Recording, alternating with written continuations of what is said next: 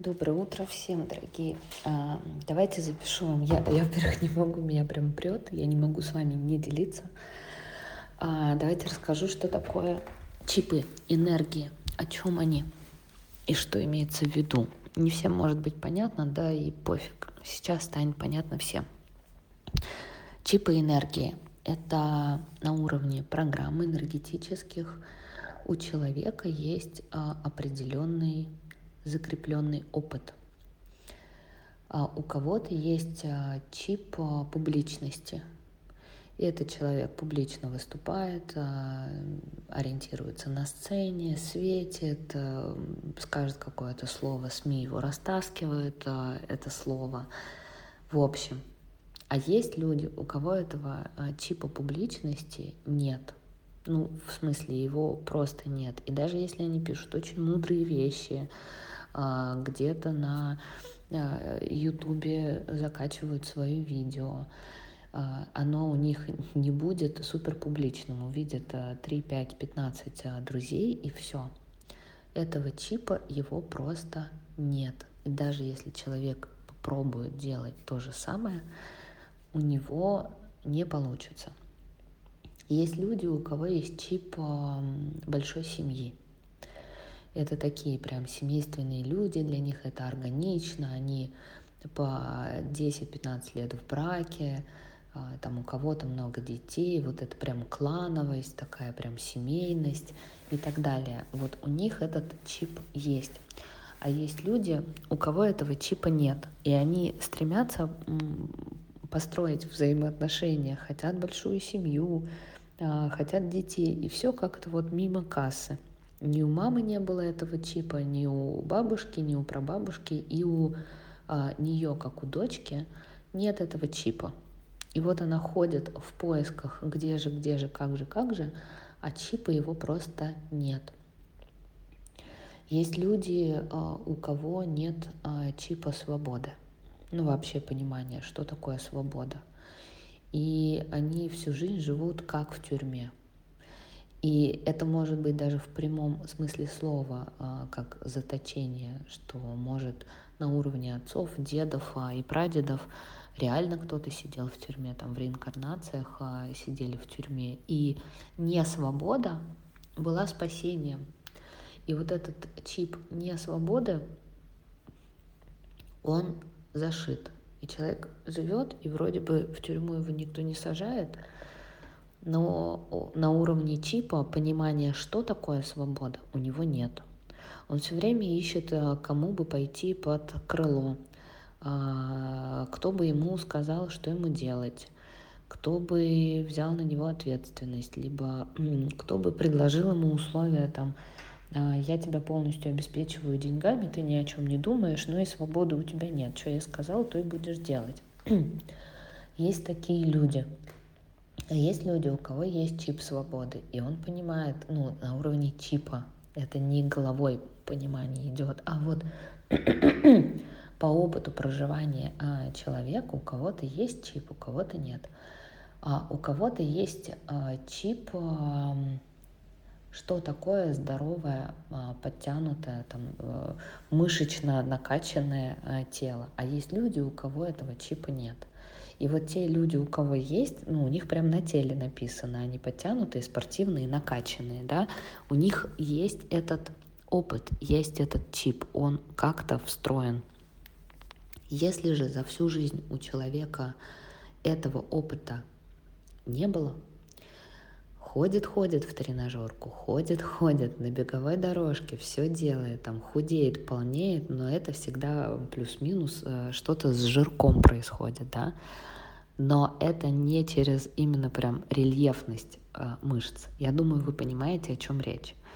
Вот так практически, ну, я думаю, что с любой сферой жизни, если взять ее рассматривать, то на что-то у человека чип есть, а на что-то чипа нет. И человек идет и хочет через внешние какие-то атрибуты, а вот что там стоит, я пошел просто и в спортзал начал заниматься, на ютубе тренировки посмотрел, и все. И вот все у меня получилось. Хрен там был. Нет, так не работает. Но есть такой момент, что люди, откуда человек может брать эти чипы? Ну, в смысле, если нет у меня там чипа про тело или про большую семью, ну вот так, типа, и что же мне теперь? Как же жить без этого чипа, если я очень сильно хочу? Там есть особенности, откуда эти чипы можно брать. Их можно в свою энергетику встраивать через энергетику других людей, у кого этот чип есть.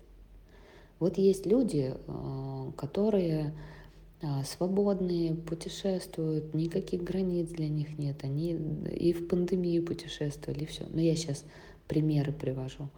А есть люди, кто там всю жизнь качается, да, и не накачанным свое тело не помнит.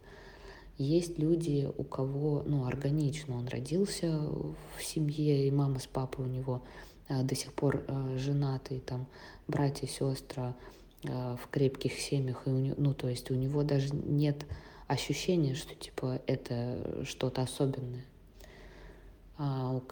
У каждого есть свои какие-то чипы.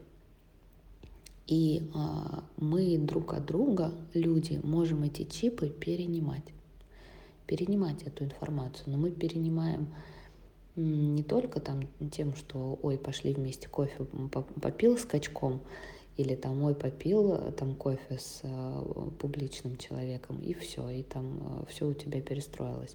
Хотя да, определенные изменения в энергетике могут произойти при таком контакте. Есть варианты взаимодействия людей друг с другом, в которых эти чипы встраиваются из одного человека, у кого этот чип есть, в другого человека, у кого этого чипа не было. Вот. Как это встраивать, вы спросите. Я вообще впервые формулирую это таким образом, вот здесь сейчас вам. На обучении я передаю чипы те, которые есть у меня. У меня есть там чипы проявленности, там, Инстаграм, средства массовой информации, красная ковровая дорожка, у меня этот чип есть, хотя его не было. И это прям та история, над которой я отдельно работала нестандартными методами, через энергетику.